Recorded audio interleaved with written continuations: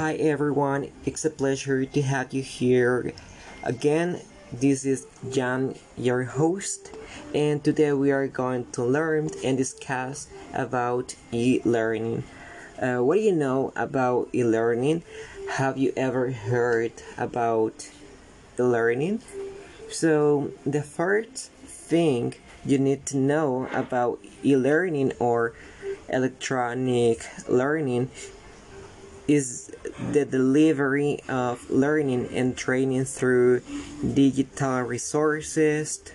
Although e-learning is based on formalized learning, it is provided through electronic devices such as computer, tablets, and even cellular phones, more known as smartphones.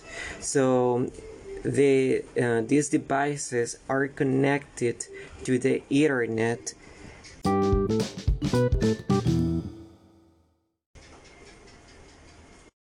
So now that you know about the meaning of this term, what are you planning to do? Do you have any plans?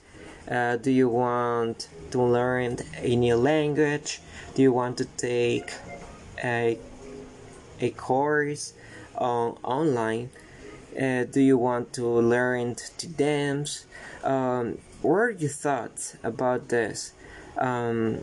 Personally, I consider that you can take advantage of this way of learning since you are at home. This is going to facilitate everything and it's going to make your life easier.